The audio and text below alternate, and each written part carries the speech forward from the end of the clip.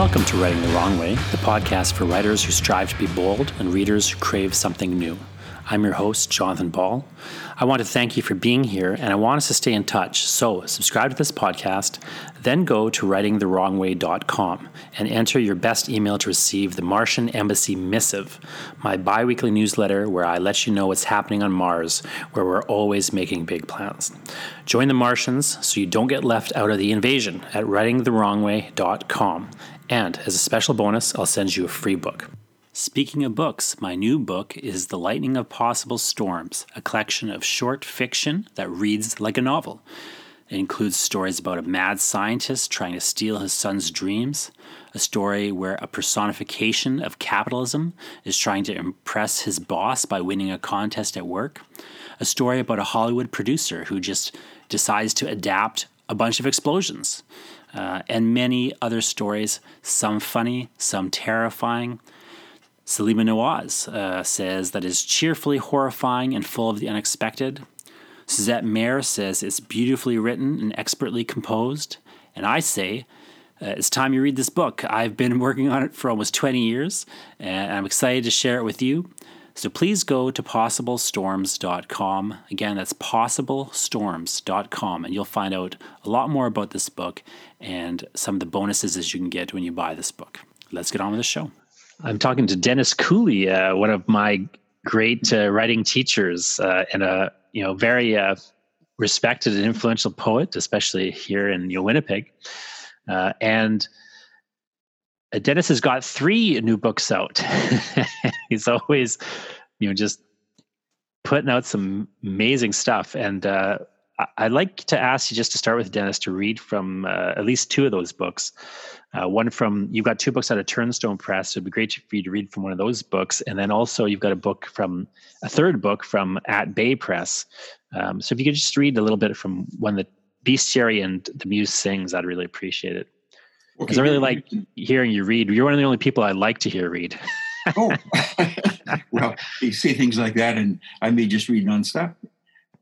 Okay, anyway, here we go. This is from the Bestiary. It's a collection of creatures, many of them domestic, many farm animals. But here are pigs.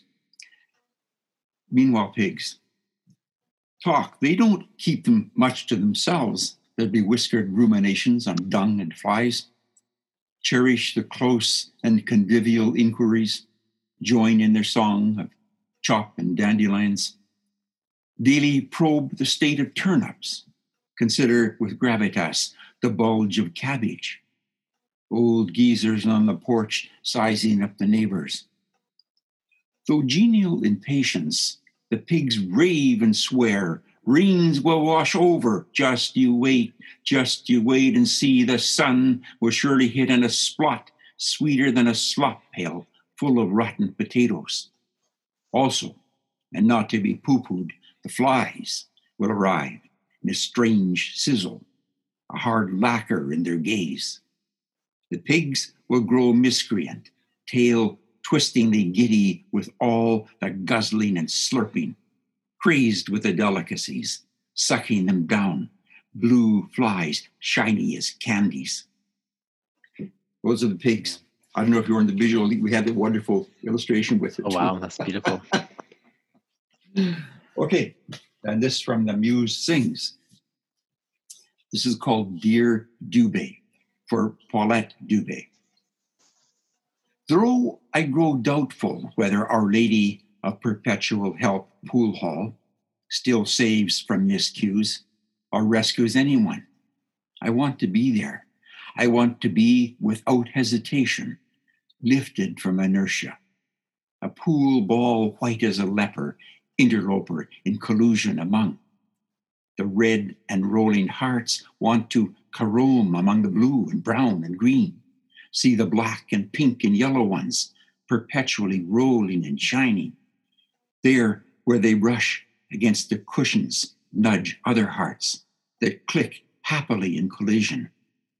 I want to be a part of the 1,000 shocks flesh is heir to, that pool of help and forgiveness. Exactly when their lines true, they clear the table with all the joy and clatter they can muster. Les habitués de billard, as once they wrapped the dead Mary, Queen of Scots, in felt from her billiard table, a final game of billet-doux. And you, cool pool hall poet, when they chalk one up, you ain't even flustered, are you? Indubiter you, oh doobie doo. Oh, that's great. Now, Dennis, before we kind of dive into the books more specifically, I want to talk a bit about your kind of overall like broad process, because when I think back all the time to the creative writing class that I took with you back in the day, where I met Gregory Kmichik and Selima Nawaz and John Toon. It was just a really a class we all still talk about as, one being just chock full of people who ended up publishing. Almost everybody from that class ended up publishing a book. It was really unreal. Yeah, In fact, one time me and Gregory were walking around through McNally Robinson after going to somebody's book launch, and we ran into I forget her name of some, but there was like an older woman who was taking the class. She published a book coming out of the class about her her life story. And like every single person in that class, we were actually even just talking about that. And then we walked past another person who, published a book at that class, But one thing really sticks with me from that class and from your teaching about creative writing is this idea you had of mining the site. I remember the way you explained it was, you kind of find a site, something that you think is interesting and you want to dig deep down into. And then you just sort of, as a writer, you think of all the different ways you could mine that site. You could just attack the subject from any number of angles and write, a ton of different takes or tests. And it just sort of, I've been very much found this to be a powerful lesson, this approach of just sort of thinking through all the different ways one could kind of mine this material once you kind of found a vein and looking for where's the site, where I could maybe get some interesting stuff out of the ground. I just wonder if you could talk a bit about that idea of mining the site and kind of, you can certainly do it more articulately than I could, but I'm curious about that concept a bit, and also just how you practically do that. So when you actually go to sit down and write The Muse Sings, say, or Bestiary or Cold Press Moon, when you actually, one, how do you settle on a sort of site to mine? And then two, how do you go through mining that site? You described the process, I think, about as well as anyone could. But yeah, that's what I've done from a way back. I suspect to some degree, many writers do that to some degree. That your mind takes you somewhere for whatever reasons, and once it's there, the neurons start breaking loose and colliding and open up real possibilities. I don't know if you find this or other writers find this, but I think once your brain gets operating off a text, it starts generating almost neurotically. Neurotically, I suppose would be a better way of putting it. It starts sparking, things go fire there, but it's more deliberate for me too, as you were describing it. I find something that usually something I'm intensely interested in or enjoy enormously. Sometimes I find them by accident. I got onto the Dracula poems, which I did as a collection. I got into them when I was first working in fairy tale poems quite a long time ago. And I said, okay, I've got these well-known ones I'm working on. What else is out there? So I think, well, there's Dracula and there was Frankenstein. In fact, they show up in this latest book in some ways, the book Cold Press Moon. So that kind of thinking about playing with a site, but it also takes me to research and say, well, what else is out there? I read things and I use the internet a lot. Say, well, who's this Theseus guy again? And you start spinning off and takes you somewhere and somebody's got you over in working in mazes, and you think of a pun with maize as in corn, and you're into wheat fields, and you can move around off those kind of connections that the website really enables. But all of the sites are ones that I really like, that I find stimulating and fascinating and enjoyable. I really appreciate your comment about the pleasure, the joy in these things. I have a kind of infantile pleasure in play and bad puns, as I'm sure you know. But it's not any kind of systematic or methodical thing. It's more a kind of focus, and I don't simply stay in one of those sites. I've got many projects going at the same time, so that here are these 3 books, and it may look to someone as if I got really busy for the last year, but these things have all come out of years of earlier work too. I've got the biggest project I've been working on. I began in 1989. I'm still working on it, and it's got huge and had various spin-offs already. So it's a kind of sustained focus for me, and I at the moment have a couple other projects in the go as I was kind of finishing up these ones. I don't know if that's any help to you, but how do you do it anyway? I get in it, and I make notes like everyone else. I make notes and I draft things, and I write down phrases I think might be handy somewhere, and I gather them up, and I go back in drafts. I've got all kinds of notes and drafts that I re-enter and pillage for other purposes. The impression I got taking that class, the thing that really impressed me about the idea is that I have maybe a more methodical approach than you do, but I will sit. I really, like, since taking that class, I generated a lot of projects and whole books by just sort of sitting and thinking about that sort of. How would I mine it? Like when I wrote Clockfire, for example, I was thinking about the theater, and I was thinking, okay, if I'm in the theater, like I'll sit down there and I'll think like through it in a kind of systematic way. It's like, okay, well, what's in the theater? There's a curtain in the theater. There's chairs in the theater. Yeah. There's a stage. There's, like I'll just go through, there's like sandbags. Like I would just run through them all and like just think, but I think the difference that it made to me is what I kind of learned from you in many respects with that, like alongside, like, oh, you just kind of think through that what's here in this fertile ground, but you'll actually do drafts. Like you actually write a poem. I'll write a poem. Like I'll write like 200, 300 poems to get down to like maybe 80 poems I like in that area. But I test things out. Like I find that a lot of writers, aside from you, one thing I think that separates you from a lot of writers is that you will actually sit there and write 500 poems on the topic, as opposed to sitting there and trying to think what are the 80 thing. Like you'll kind of like actually do the work to mine the site.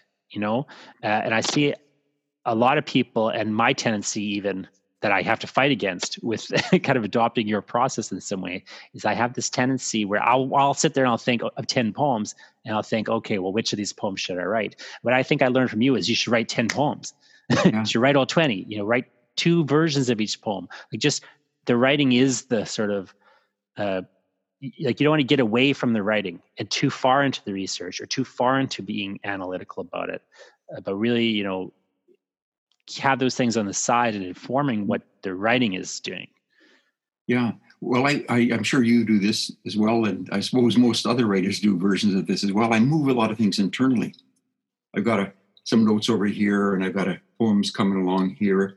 And I think, well, I could just pull this out of here and work it in here somewhere. It may just give me a nice little turn and or pick up that second line in a nice way. So I'm constantly moving. I move even from project to project, saying, I could maybe put this over in that Love in the Dryland project, my work over there. So I'm pretty willing to transpose words, phrases, whole poems, sections into different sites. That's another thing I credit you with is when I do that. I did it recently. I was stuck with this comic. a project I was doing with the grade grade, trying to think, what am I going to do in these? I knew I had like 4 pages I had to fill up.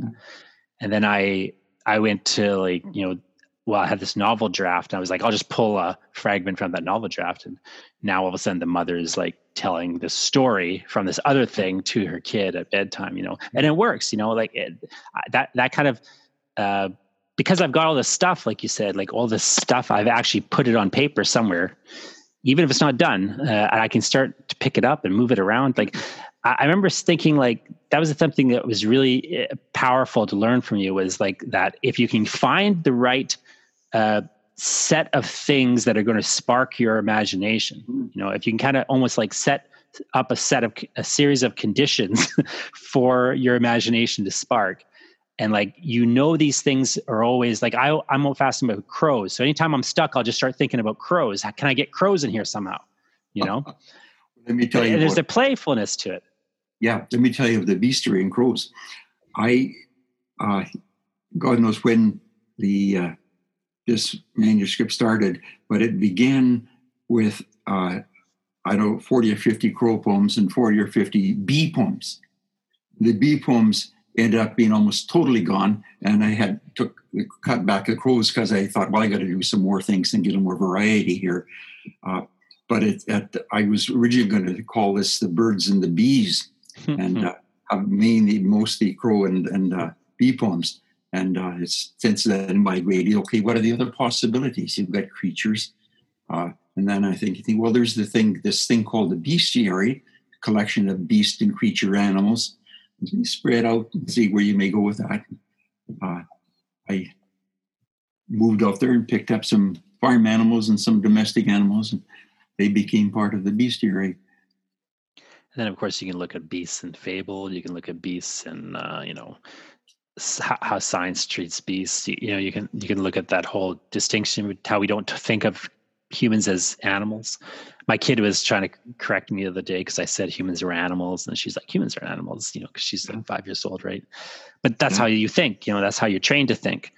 And so all of a sudden now you're into that great thematic space of having a tension. I always feel like there's a poem there when there's a tension, between, with the thing, two sort of ideas are kind of coming into conflict. Yeah. As opposed to maybe the literal conflict of the story. The creatures, as I prefer to call them, especially in this collection, which I think is in some ways may sound a little sentimental, but I think not, and it has a further advantage of it names us within this very nicely. But the creatures have very human-like qualities in many ways too, and I do that a lot. These ant creatures are often fairly similar humans in their affections or their anxieties or whatever. The pig shows up, a creature that I really like, a really smart creature in many ways. Affection. He talks with the farm kid. This actually came from my own experience, that you can talk with animals in some kind of way. Yeah, sure. That whole that way the thing is responding to you, and I find it so interesting. The danger I find of this process, I will say it though, is, and I'm curious to know how you approach this, is what I've found is once I'm in a fertile kind of site in this manner, and I can drum up, like all of a sudden the problem isn't coming up with new things and drafts and ideas. I can drum up 500 pages of something relatively simply. It's a matter of where do I stop? What do I put the bounds or the limits on it? Like, how do you actually determine that you're done a project when they have these protein changeability? I've taken for years to quoting the Mallarmé, who said, "A poem is never done; it's only abandoned." And I remember when I first heard it when I was an undergraduate, I was angry and thinking this is an excuse for being lazy or whatever. But for many years now, I'm thinking, this is actually, for me at least, and I suspect for almost everybody else, is the case. You give up what ends something: exhaustion, sense you got to move on, boredom, the demands of your publisher, day-to-day responsibilities. I had a debate with with someone in the last few years who knows a whole lot about poetry, but she was really offended when I said, no, they're not perfect, and I don't want them to be perfect, and I don't think you can make them perfect. That perfection is a desire for that may be understandable, but I think it's mistaken because it's not possible and it's not desirable. I think it's a similar kind of argument. You abandon, it's not done. It's not finished. It's done. You're for the time being. But also, I go back and revise poems all the time, including poems that are published. So in the sense that that's it. There's nothing more for me to do with it, or it's over. But saying, okay, that version is now over. It's into print. Why do you say it's not desirable to try to get that perfection? Well, what would perfection be? I put a little pressure on the notion. I think that it probably leads you inevitably to thinking of fixity and a kind of condition such that no changes could make it any better, or at least different. So see that's it. Nothing. There could be nothing better. I mean, that story everybody tells about in various religions, how it's blasphemous to think you have made a perfect carpet. Only God could be perfect. So you even build in the flaw in it. But I'm kind of arguing probably you will be doing that anyway. By some standards, this line should have been shorter. I mean, those are all debatable. What is satisfactory? What is good? What is bad? Highly debatable. Well, it changes all the time, right? Somebody was asking me the other day about how much description should be in a thing, and I was saying, well, if you're writing an 18th century novel, then it's one answer, and if you're writing like a modern thriller, it's another answer. Like it's so specific to the time or to your like mood in a manner that you're trying to create or what have you. I know I have a tendency towards trying to get a perfectionism, but what I find is when I achieve it, when I do get to the point where I feel it's kind of close to perfect, near perfect, it's usually has died at that point. Like because I've taken all the raw edges off of it, and it just starts. There's that ineffable way it kind of starts to lose life, like as it gets too polished. The stock movie. But I'd make a distinction between notions of perfection and notions of high accomplishment. I work. It may not be apparent, but I work very hard on the poems I write. I revise and rethink them, and move them, dump them. So it's not a case of saying, well, I kind of have a good go for a week or two and say, here are 3 poems. I work on them again and again and again, but they're not perfect. Because they can't be. You're also one of the people who first brought to my mind the different ways one could break a line, and you wrote a very famous, well-known essay on this called "Breaking and Entering," which I would encourage people to find. But I was wondering if you could just maybe talk a little bit about your philosophy in a nutshell about how to break you break lines or approach line breaking, or even just using the page to lay out a poem, because you do a lot of interesting things on the page itself. Yeah. So how do you think through like how to arrange the poem on the page? Yeah. Okay, I could say quite a few things. Let me just say something about the visual page.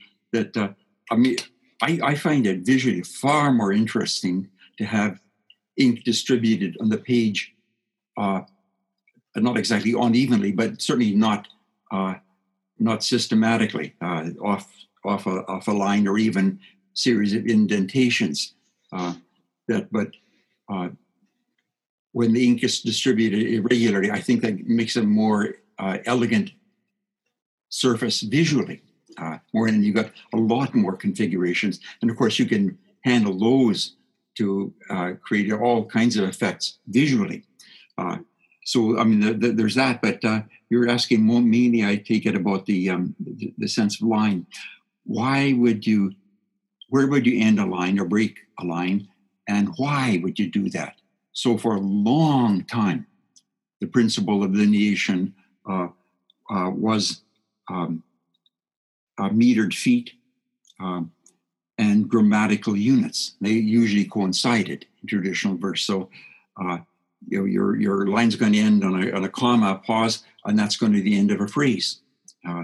So that went on for centuries. So the kind of a sense of neatness and recursion, and the challenge and satisfaction of filling in those patterns with interesting variations. So that there's real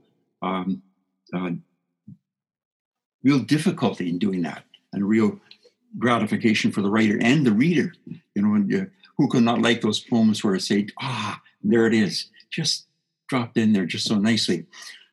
So that was the principle for centuries, and not an awful lot changed actually until into the 20th century, or just before the 20th century. You get people like Gerard Manley Hopkins, for example, who does wild things that I can't figure out what he did actually. I read those essays. He talks about the sprung rhythm, and I don't know what they are. Some people do understand it, but I don't. But it's really wild.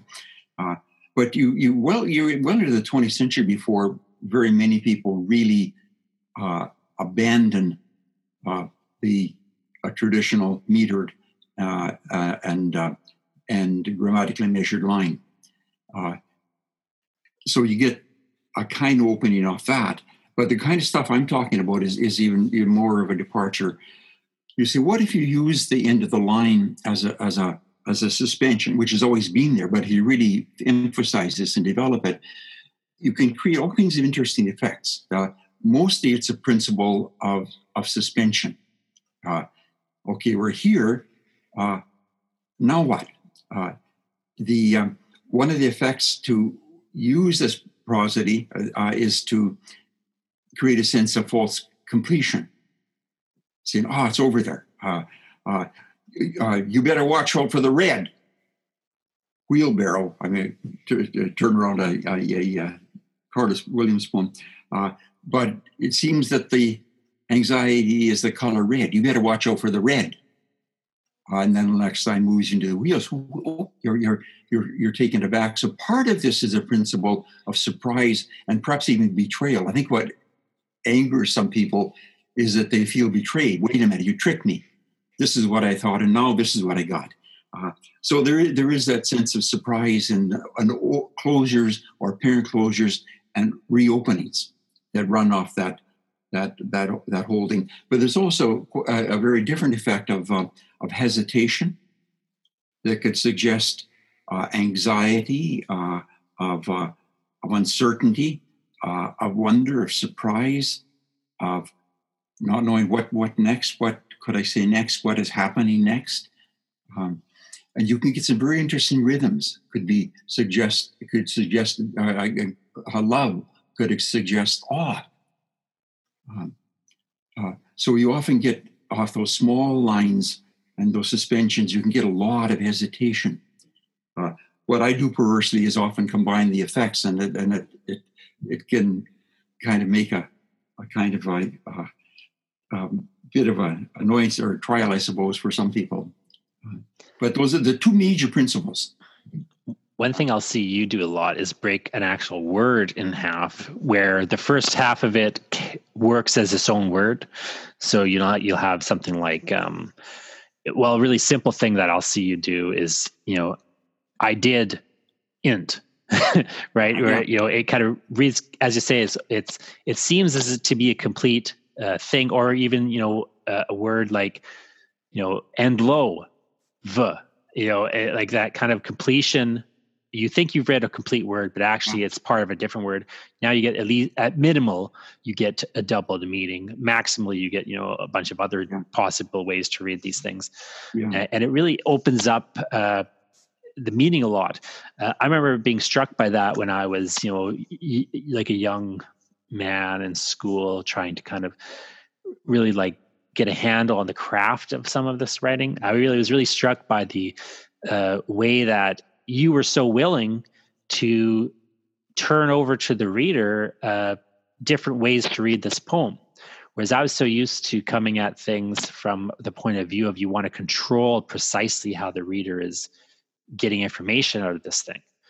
And not that you don't do that. I mean, you have, your ways in which you're leading and misleading. But I think there's just this interesting willingness that you had that struck me. This interesting willingness to kind of put the reader in the driver's seat in a certain respect. Yeah, well, I think when you write, in some ways you are acting as a reader too. When you make choices, saying, "Will this work?" or "How might it work? What happens if I open that gap there?" You often it's off instinct or half conscious, especially if you've done it for many years. You process stuff often without even realizing you're doing it. But that's a good part of it.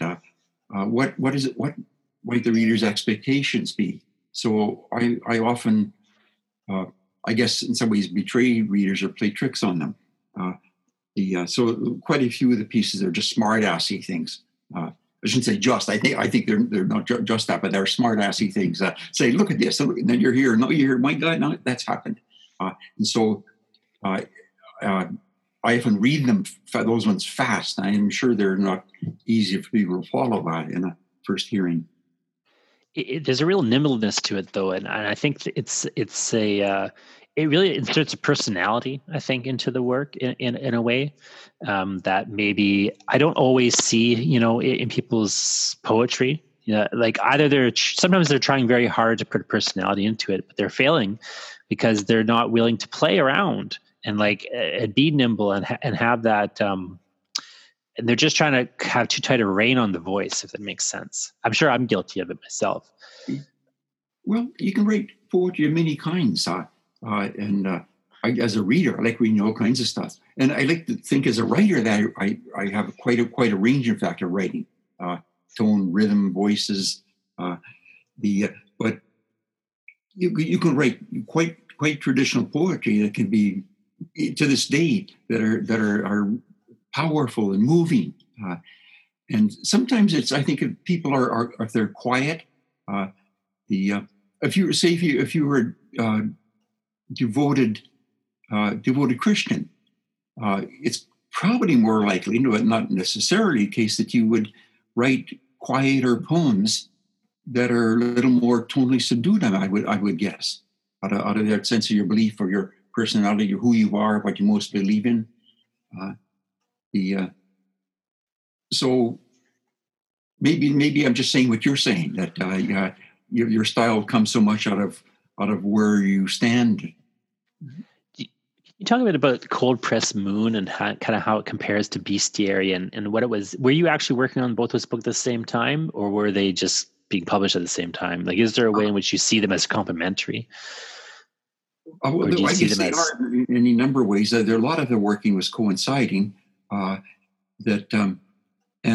I guess I'm trying to think back in this. I guess I was working in them kind of pretty much at the same time. Turnstone said to me, I can't remember how they got onto this one, but anyway, they said, "What if we do these two books as a set?" This was several years ago. I said, "Oh yeah, I like that idea." So they talked about various ways of doing them.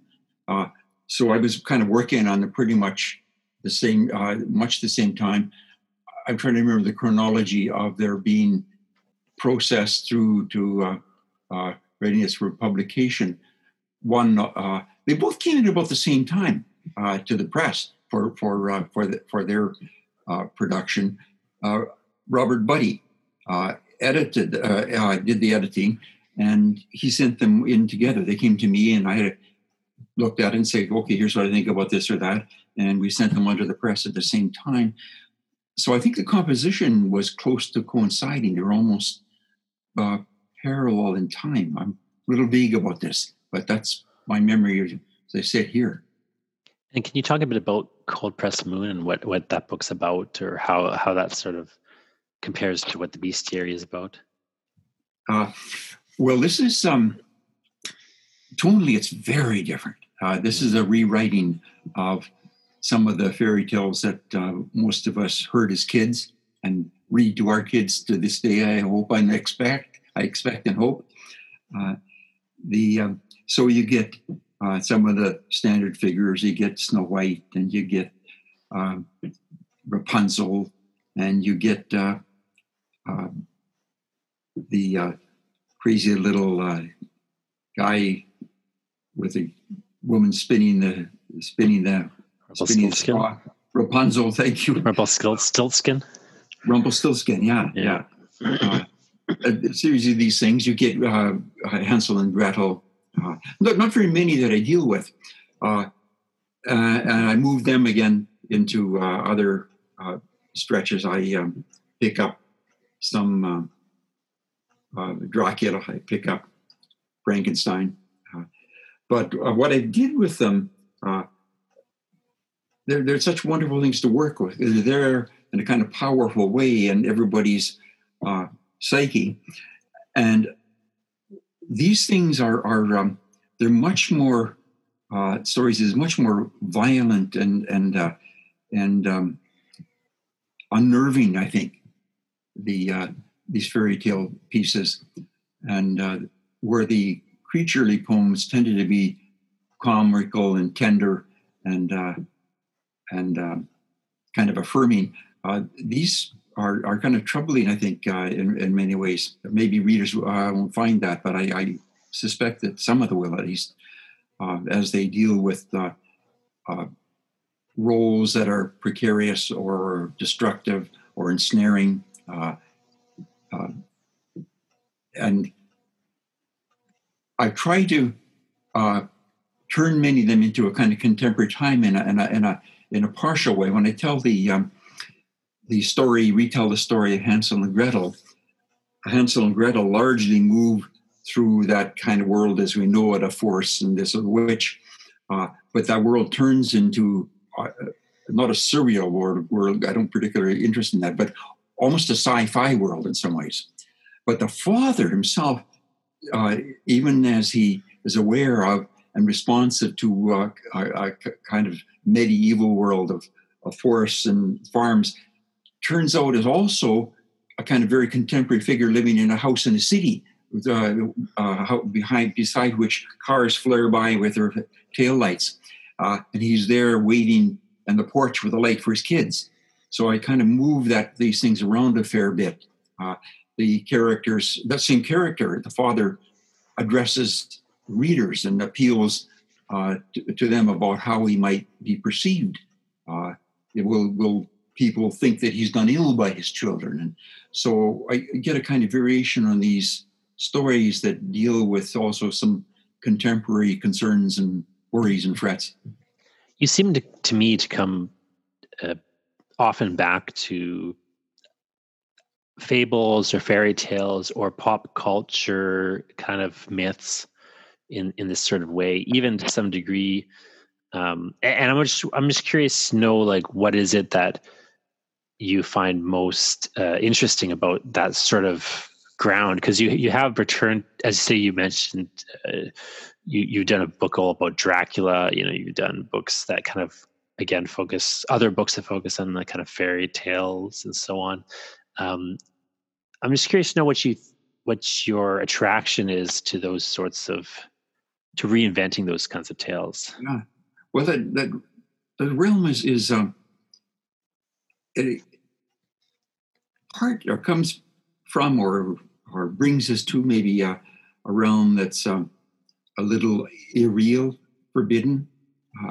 What happens out there in the forest, what happens in that shack, what's happening in the castle, wherever there might be. I mean, I've not done and not particularly interested in doing those kind of detective stories or things like that. But it's there's a realm of danger and risk, and also in daring. Bloody Jack is this outlaw figure. Dracula is an outlaw figure. They transgress in various ways. In fact, they're both bloody figures, aren't they? I mean, I didn't think it until somebody said to me, "You're kind of obsessed with blood, aren't you?" But I mean, Dracula is a kind of Robin, or sorry, not Dracula. Bloody Jack is a kind of Robin Hood figure in various ways, and I construe my Dracula in some ways as a radical. He in at least one poem talks about himself as a red. He's redistributing things. You close the banks. You shut down the currency. Nothing's moving. And I'm breaking up these banks. I'm breaking into your vaults. he's the Red of his time in some ways. So I'm kind of interested in those figures. And I suppose that some of these fairy tale figures are certainly there. But it's tough, with there's a kind of risk doing those fairy tale poems as I did them. I think one of the first responses of readers are going to be, what's happening in gender in here? Danger terrain these days. But I have a lot of sympathy for some of the male characters too, as the father in Hansel and Gretel one? The father you were just talking about, or a different one? Hansel and Gretel. But I have a fair bit of sympathy for the Rumpelstiltskin figure, who's yearning, looking for some love and tenderness. He's in love with this young woman. How could she not see this? And of course she's unavailable to him. So he's a horrific figure in many ways, but there's a kind of yearning and loneliness. That's one of my themes. Yearning and loneliness runs through just about all of the books in one form or another. How about with the Muse Sings? Because when I first saw this book, I thought to myself, I can't believe that Cooley hasn't already written this book. Like, it seems so sensible and obvious topic for you, like to actually just take the figure of the muse, the person that the goddess who inspires poetry, and to kind of hear as these poems as attempts to invoke the muse. What happens when that goes awry, and the muse itself as a sort of the spurning lover, spurning the advances of the poet. It's such a perfect, as you say, it's something that kind of just ties together so nicely and neatly a lot of your recurrent themes, and then just has this direct connection to poetry, which you tend to kind of course, be focused on. So I'm curious to know how you kind of started with that project and kind of how that hits you and how you developed with that. The Muse Sings? The Muse Sings, yeah. I'm not sure exactly where it started. I know where the publishing part of it. Again, it's actually a very simple answer. The publisher at Bay Press, Matt Judry, had asked, could we meet for lunch? I said, well, sure. And he said, have you got a book? I'd like to do a book. I said, of course, he said, you better believe it. This is my standard advice to poets for a long time has been, don't be coy. If somebody wants to do your book, you say it's yours. You're delighted that somebody wants to publish it. So I said, okay, good. What could you do? And I said, well, I got a bunch of poems. I must have been thinking at this point, because I think I said I got a bunch of Muse poems. Yeah, I think I did, to check with Matt, but I think that's right. And he said, well, let's see what you can do there. So I went busy and worked on this for the next year or two. And a few years later, eventually, here's the book. But I don't think it was a particular thing that took me there so much as a kind of, I guess, almost a logical outcome, as you're saying, here you are. But why didn't you do it years ago? I don't know why I didn't do it a long time ago. Do you find yourself just noticing that you've been writing a bunch of poems on this topic or that topic? Or do you find yourself really seeking out topics in a more active way? I didn't understand that. Do you find yourself like just looking at the stuff you've been writing and realizing, oh, I've been doing a bunch of Muse poems or what have you? Or do you find yourself actually sitting down and thinking, what's the place I could look to mine? Like, would you find I guess, which is kind of comes first for you most of the time? I think it's probably the combination. I think more recently it's become the latter case of saying, what have I got? And where might this go? Or where might it go anywhere? Does it have any larger potential? I'm going to do that with individual poems too. Say, okay, could I do anything more with this poem? So it's I do that at a local level and more expanded level. But a lot of the first ones came out of more identification. I started a long time ago a long poem with the Esteban minor strike. and I still got lots of drafts and notes for it. I hope to get back to it.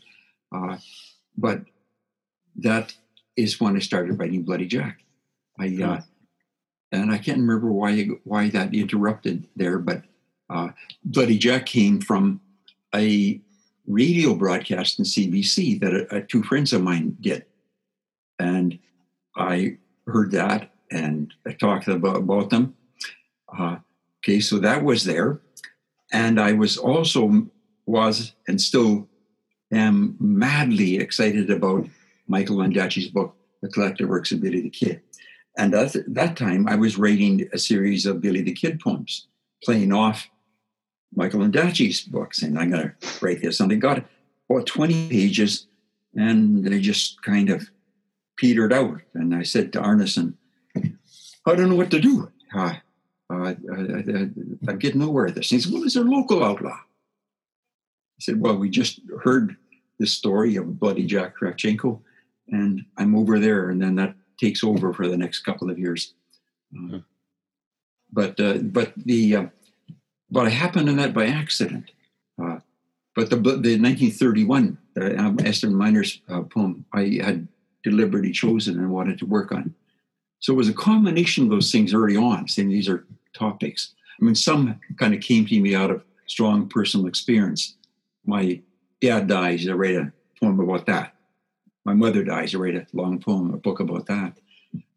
So there have been a few of those kinds as well. So part of it's been prompted by instinct, accident, occasion. Some of them are finding sites that I've always been fascinated in. I found a book about space exploration, the cosmonauts, looking for presents. It's Christmas, and I find this stunning book, and I buy it, take it home, and away I go, playing often with that material.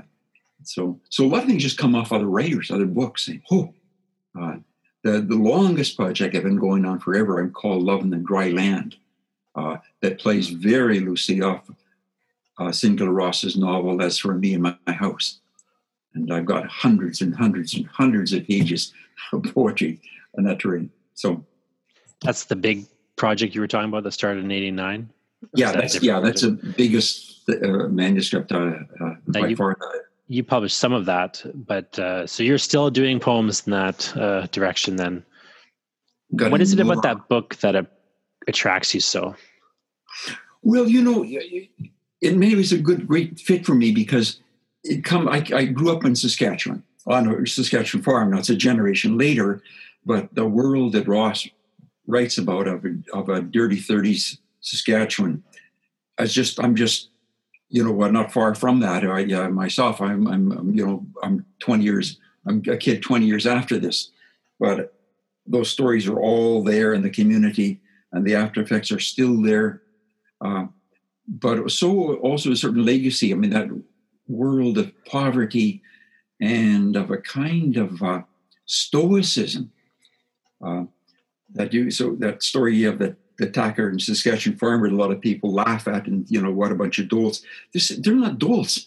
These are people who have learned to contain their hurts and disappointments, and they bear them with a kind of stoicism. They're filled with emotion, and that's what Ross gets that so well in his stories. More powerfully in some ways, for emotionally in short stories than in that novel. But he really has a sense of those people, and so I find that book really moving in ways that a lot of people apparently don't. Maybe generational, perhaps.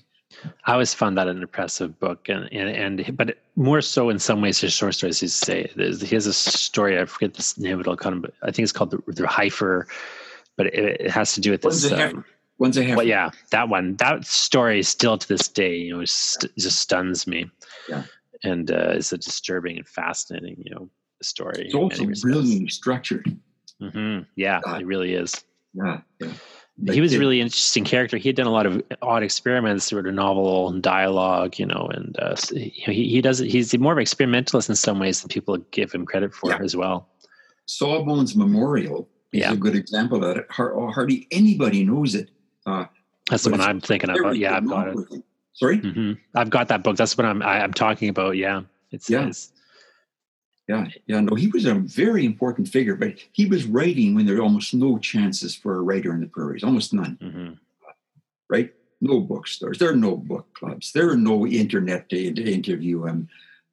Nobody's teaching Canadian literature. Nobody's reading Canadian literature. Nobody knows there's Canadian literature, right? They shouldn't. It's indecent to write. He's the son of a puritanical in a puritanical family. It's indecent to write. He's training as a classical musician. He's gay. He's in this tough little prairie town. Man. It's just a fascinating figure, and so again, Dennis's 3 new books are The Bestiary, Cold Pressed Moon, and The Muse Sings. And by the time this airs, maybe he has 3 new books out in addition to that. But it's a massive body of work. It's well worth checking out. And thanks so much for talking to me, Dennis. Well, thank you very much. Take care.